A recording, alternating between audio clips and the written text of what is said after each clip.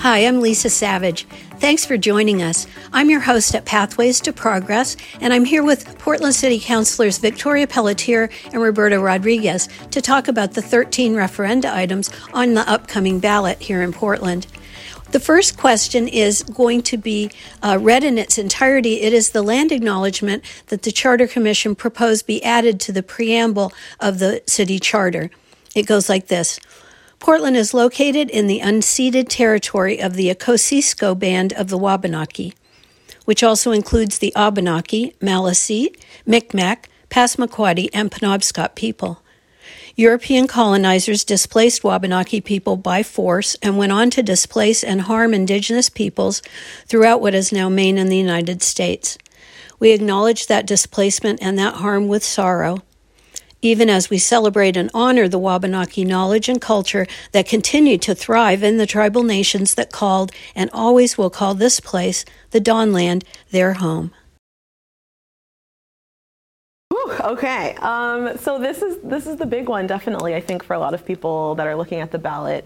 And I certainly had some trouble with this one, not for the reason people may expect. I was actually fine with the strong mayor model. It was more the expansion of the council that actually gave me a little bit of pause and I had to work through. And I think the thing that helped me the most was taking myself out of the conversation and thinking of myself as a constituent, and also thinking about what Portland I want to see moving forward. And I certainly want to see a Portland that is accessible and accountable.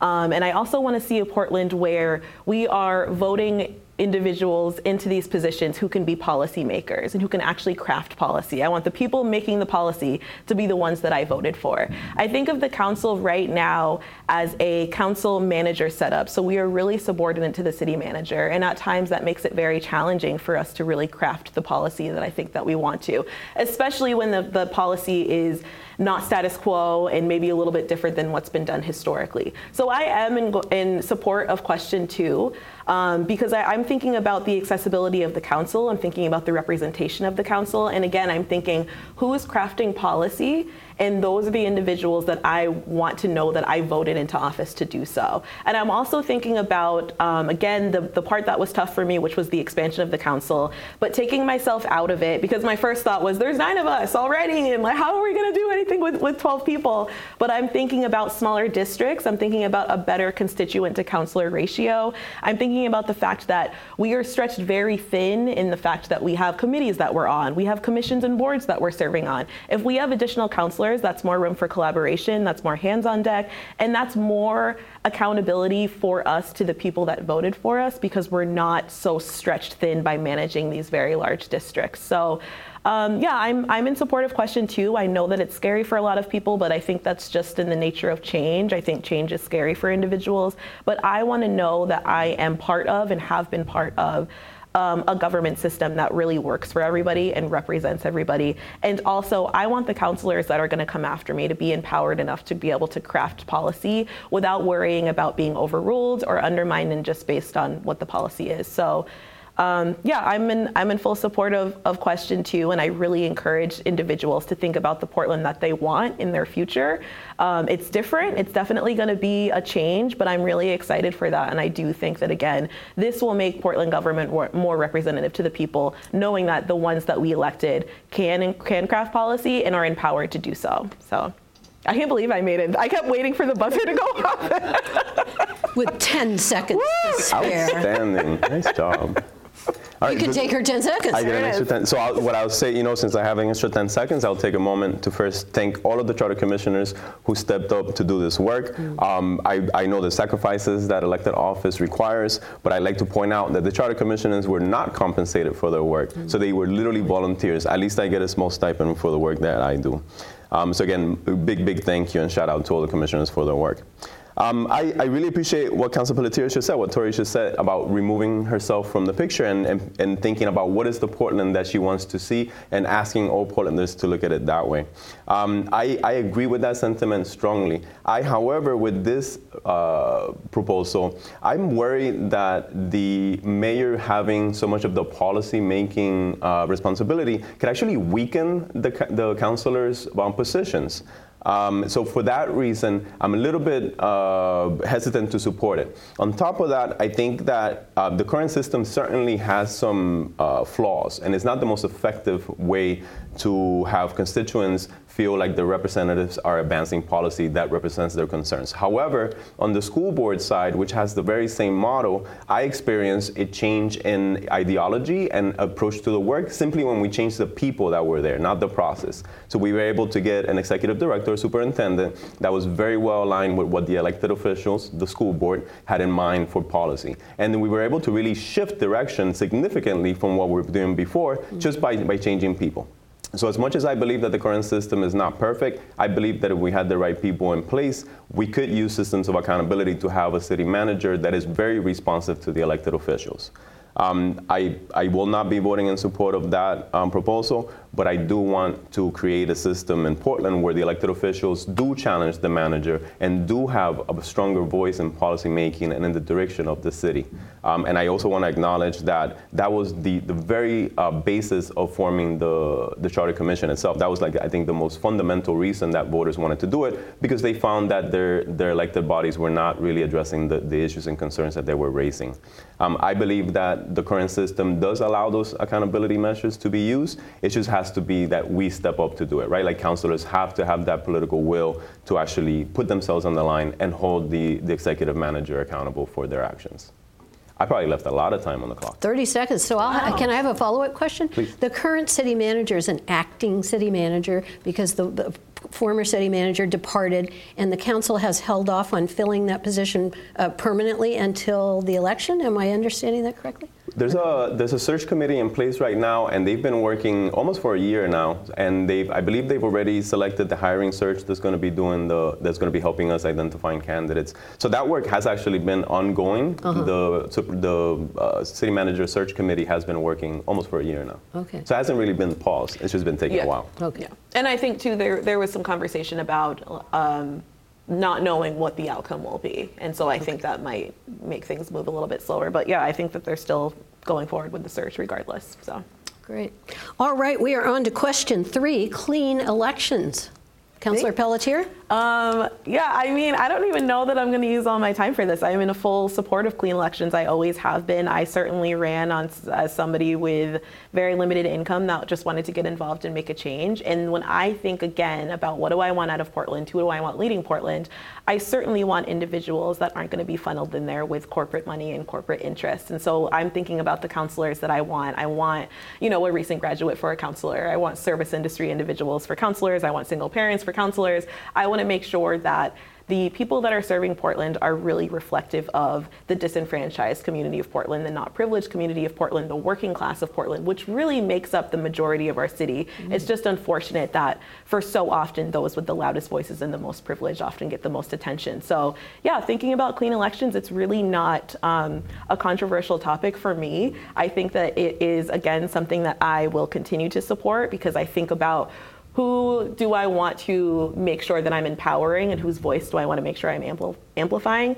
And I am never, nor will I ever be in support of corporations getting involved in financially funding individuals' campaigns. I also really like the thought of a clean election fund, which is part of this too, so that we can empower more people to run for office who don't have the means at all to really be spending the time on campaign materials and canvassing and all of the things that you need to do in order to really make yourself known. So yeah, I'm in full support of that, and I'm hoping that one passes and that we can really set a precedent in Portland that we are fully on board with clean elections and that we are taking a stand to say this is who we want representing us. These are people like us. These are working class individuals like us. And we are not going to stand behind individuals that have corporate interests and are, again, being paid to run and run a campaign that is not authentic. So, great. 7 seconds to spare. You're amazing. Roberto? Yeah, so this is probably the one question on the ballot that I'm most excited to support. I think that this is a question that can fundamentally change the barriers to access to run for office. And I like to think a lot about what I experienced last year in my at-large race, where I raised less than $10,000, and that includes the money that I had to raise to pay for the legal fees of the recount. versus my opponent, I believe, outraised me, or they funded or fundraised close to like $50,000. So there was no way that I could compete with that. When you look at the list of donations, I didn't have anyone that maxed out. I didn't have anyone that gave me $500 or anything major like that. All my donations were really small. So I couldn't compete, but yet I had been in public service in the city for 5 years. I had definitely shown that I had been dedicated to the work and public service, and I had given a good example of how I would carry myself in office. So that's what carried me forward. I believe that candidates not having to worry about fundraising can really focus about running campaigns on issues, get to talk to their constituents, and get to just really fundamentally engage with their community and voters and get them out to vote for the real reasons, not just get the most face time on social media ads or even TV ads, which right now we're seeing being exploited with the amount of money that's being dumped into these campaigns. So I think, again, clean elections is, to me, probably one of the most important things that's on the ballot, and I'm enthusiastically going to support it. Okay, great. We're going to have 2 minutes each for this next one. Question 4 is on proportional ranked choice voting for Portland. Okay. Yeah, this one, again, I don't think I'm going to use a lot of my time. To me, it's more of a procedural change more than anything. And I think, thinking about the Charter Commission race that was in 2020, I think that this is an amendment to possibly amend how that election turned out for a couple of individuals. I think currently for multi-seat races, the threshold you have to meet is 50%. I think that this would diminish it to 25%. And I think that that makes sense, especially given how few people are running for office. I don't think that we're having an influx of individuals that are running. I ran against one other person. I think there are 2 people or 1 person in your at-large race. We're not having tons of people that are getting involved in public service. So I think it makes complete sense. I also think in the conversation around vote no on everything and enough is enough and the charter's too progressive and everything's too progressive, this to me actually, if this the way that it is being proposed now existed when the Charter Commission was in place, the Charter Commission slate would look very different. The Charter Commission wouldn't be nearly as progressive as it is now if this proportional ranked choice voting was in place prior. So I'm putting that out to the people that are like, I'm too moderate for everything and I don't want to vote for anything. This actually, I think, will stop the chances of people being voted that aren't fully reflective of the electorate that elected them in based on this procedural change. So I am supporting it again. I think it's just going back to tweaking something that happened in 2020. And yeah, I don't really have a lot else to add about it. Okay, good job. Roberto? Yeah, same thing. I probably don't have very much else to add to it. I am supporting this. Okay. When you look at the cycle of elections, you often have 2 seats. For example, this year on the school board, you have 2 at-large seats that are open at the same time. So you could potentially have a pretty large slate of people that are running for it. And as I'm a strong proponent of ranked choice voting, and I think the more that we can do to tweak it to make sure that it has that intended purpose or that intended outcome of having it being a more democratic way for voters to elect their officials. I think that we've experienced some hiccups per se when we saw what happened with the Charter Commission, and this addresses those concerns that were raised there. What I think is really neat about this proposal, and then the Press Herald, for once, give them credit, they did a really good job at representing this, is that the Charter Commissioners that they themselves admitted they would not have won their races if the system were in place, they're supporting this. Yeah. Because again, they see it as a way to clean up what ranked choice voting is and to make it more democratic. So that to me is the biggest endorsement that you can get. Someone that would have lost their own race, they're advocating for this change to be in place. So I'm strongly supporting it as well. Great, okay. Moving on, here's a big one, rent control. We've got 2 minutes each to discuss question C. So this is a citizens initiative, and Victoria, go for it. I'm in full support of rent control. I'm a renter.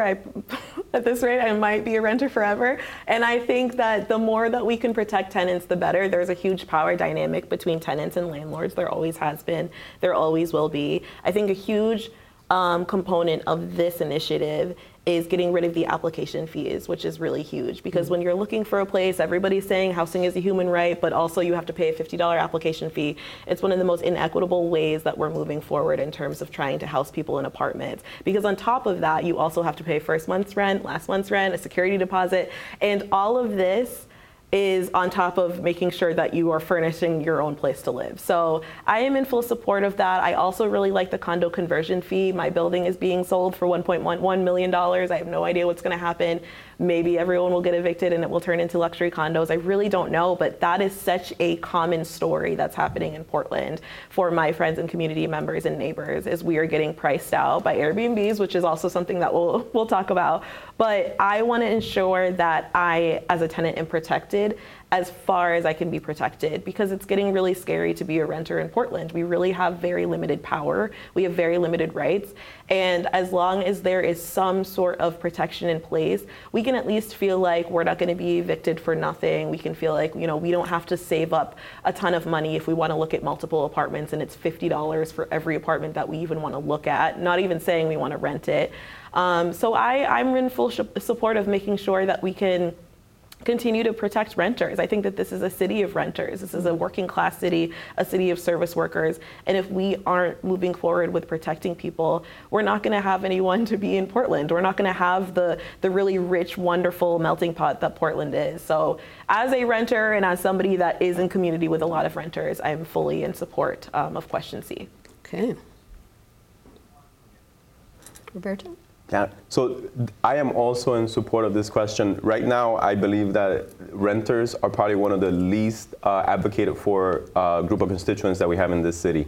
I am incredibly worried about the reality that renters are experiencing in our city right now. Anecdotally speaking, I'm hearing about an increase of people that are being evicted from their apartments.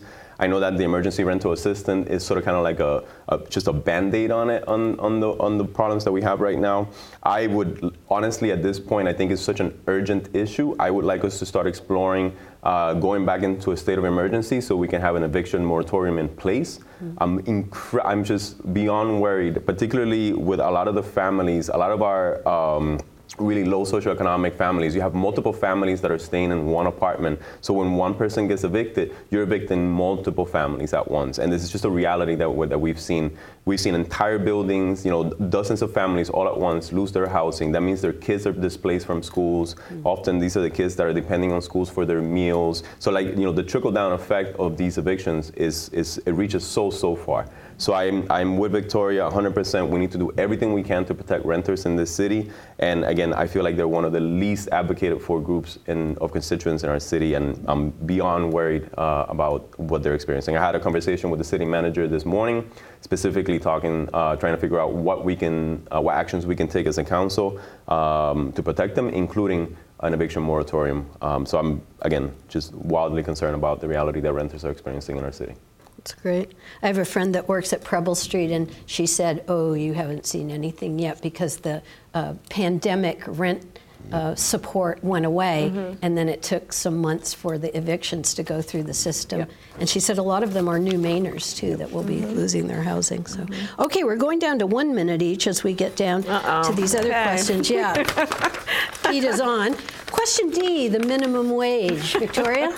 I support the minimum wage. I don't think this should be a shock to anybody. I feel like it's not a mic drop. I was very, adamant on hazard pay in January and February, and we all saw, that conversation that happened. I believe that I believe in the minimum wage, and there's no but for me, and there's no except for me. It's just I believe in the minimum wage period, especially in a city like Portland.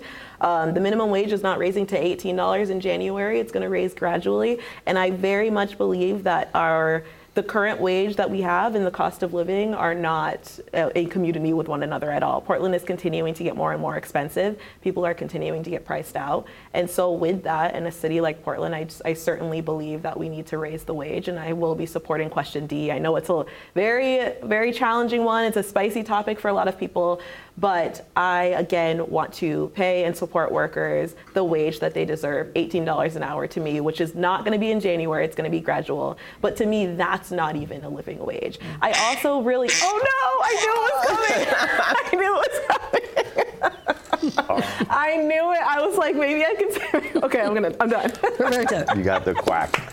Yeah, so I'm, again, a strong proponent of increasing the minimum wage. Actually, from what we've heard in committee work, I believe that we can support the $18 an hour right now because, so I believe that somewhere between 60 and 80% of the area total median income is what we use to determine, and $18 an hour gets us within that range. However, I'm not supporting this question because I feel like there is a huge, rather divide in eliminating the sub-minimum wage piece. I think that workers have spoken pretty loudly around that. And what I would like us to do in all of the citizens initiatives, actually, if they don't pass, I would like to commit the council to put those issues on committee work and tackle them through our ordinance, through our capacity. And I believe that this is one that we all have the appetite to take on and have a collaborative and transparent conversation with the workers, with the restaurant community, to see how eliminating the sub-minimum wage really will impact us. I'm also worried that if this passes, we'll have 5 years where we won't be able to touch it. And if there are unintended consequences, I'd like us to be able to address them. Good job. Questions A and B we're putting together. They're both about Airbnbs or short-term rentals. Victoria, go ahead. You have a minute. Okay. So I will be supporting question B. I mean, I think, period, that we need to really get a handle on the Airbnbs. I'm supporting question B because I campaigned on, I essentially campaigned on banning non-owner occupied Airbnbs. And I want to make sure that we are pushing the restrictions as far as we can. Again, I'm getting concerned with the fact that individuals are getting priced out left and right. There are blocks and blocks of just non-owner occupied Airbnbs. We'll still have 250 of them. People will be notified within a 500-foot radius if they're living next to an Airbnb. And I think that by doing this, we can at least start to take the steps to really make sure that we're not continuing to price out individuals who are running these hotels block by block. I'm under no illusion that this is going to return an influx of housing stock. I know that we have a ton of work to do around affordable housing as well, but I am certainly concerned with the fact that Airbnbs have continued to go unregulated. You're going to really hate ducks after this, aren't you? Roberto? Yeah, so I am actually, I'm super eager for us to have a conversation about short-term rentals in the city, particularly the non-owner occupied units. However, I'm not supporting this because of the impact that it will have on Peaks Island. I've heard from a lot of residents in Peaks Island, and they're really worried about specifically how this is going to affect them. And they have a really unique set of circumstances in the island. I'm with Tori that I think going into our ordinance for short-term rentals, and I would be supportive of limiting or further limiting the number of non-owner occupied units, and anything else that we can look into that ordinance that we believe is going to help mitigate some of the issues that we're seeing with the housing crisis. But again, because of the issues on Peaks Island and the uncertainty of how they're going to be impacted by this, I don't think I want to take the chance on getting stuck with a policy for 5 years that could affect them negatively. So you're no on A and B. Exactly, yeah. Victoria, are you no on A and B? I'm no on A, yes on B. And yes on B, okay. Because A is grandfathering in the Airbnbs that exist. Right. Yeah. Gotcha. No on both, yeah. All right. Question 7, police review by the people. I'm just looking at the time. Okay, 1 minute. So I, of course, am in full support of this. I think the current way that it's set up, individuals need to go to the police department with their complaints. I think that is a huge issue in terms of, again, a power dynamic that's triggering for people, that's trauma for people. I like the fact that with this new setup, complaints can go directly to this new board, and then the board will send them to internal affairs. I think that makes sense. I think it removes the police presence from fielding these complaints. It's awkward to go to the police. It's not even awkward, it's kind of terrifying to think about going to the police department to make a complaint about the police department. So I'm really excited about the way that we're gonna shift things. I also think that it will be positive to have more members with this. Currently there's 7, now there can be 9 or more, and the council can appoint some board members as well, which I think is great. So yeah, I'm in full support on this. This is a big yes for me, and I think that we can really take steps towards making sure that people are feeling safe in Portland, but also not having to give their complaint to the person that they're complaining about, and not understanding the dynamics that creates for a lot of individuals. Thank you. Yeah, I'm also strongly supporting this as well. This is just going to improve the systems of accountability and transparency for the police department. There's so much in this proposal to like. And there was so much, there is so much in the current Citizens Review panel that just really is ineffective. So I believe that this addresses so many of the issues and concerns that we've heard over the years about this process, and yeah, enthusiastically supporting it. Okay, great. Now we're going down to the real short time. We're going to give you 30 seconds to talk about question 8, which is Code of Ethics and an Ethics Commission. And Victoria? Yes. So this is a yes for me. I like, we did adopt a Code of Ethics in the council, but I do like the fact that we're going to, this could potentially expand on it, which I think is really helpful, especially as we're getting into the world of figuring out ethics in the broader scheme of things, and I think with an ethics board and a commission, I think it will just make it easier for individuals to make sure that everything is by the book and there are no issues. I also really like the accountability officer that's part of this, because I think, and that's it. Good stuff. I love the quack. Yeah, I'm absolutely supporting this. Codifying the Ethics Commission in the charter, I think it's just an important piece. Yeah, I think it's just another system of accountability to make sure that we are doing public service the way that we all want to hold ourselves accountable to. Yeah. Wonderful. All right, now we're going down to 15 seconds to talk about question 6, Peaks Council. Question 6. I'm getting nervous. Question 6, Peaks Island Council is a yes for me. They already exist. This is just, again, cementing it into the charter. So I think people were like, what's going on with the Peaks Island? They already exist. They have existed. This is just writing them into the charter. It's a yes for me.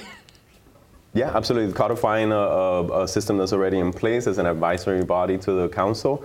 Again, we talked about Peaks Island being an important group of constituents to the city, so giving them a codified way for them to have representation in council decisions is important. Wonderful. I messed up. I accidentally skipped question 5, school budget direct vote.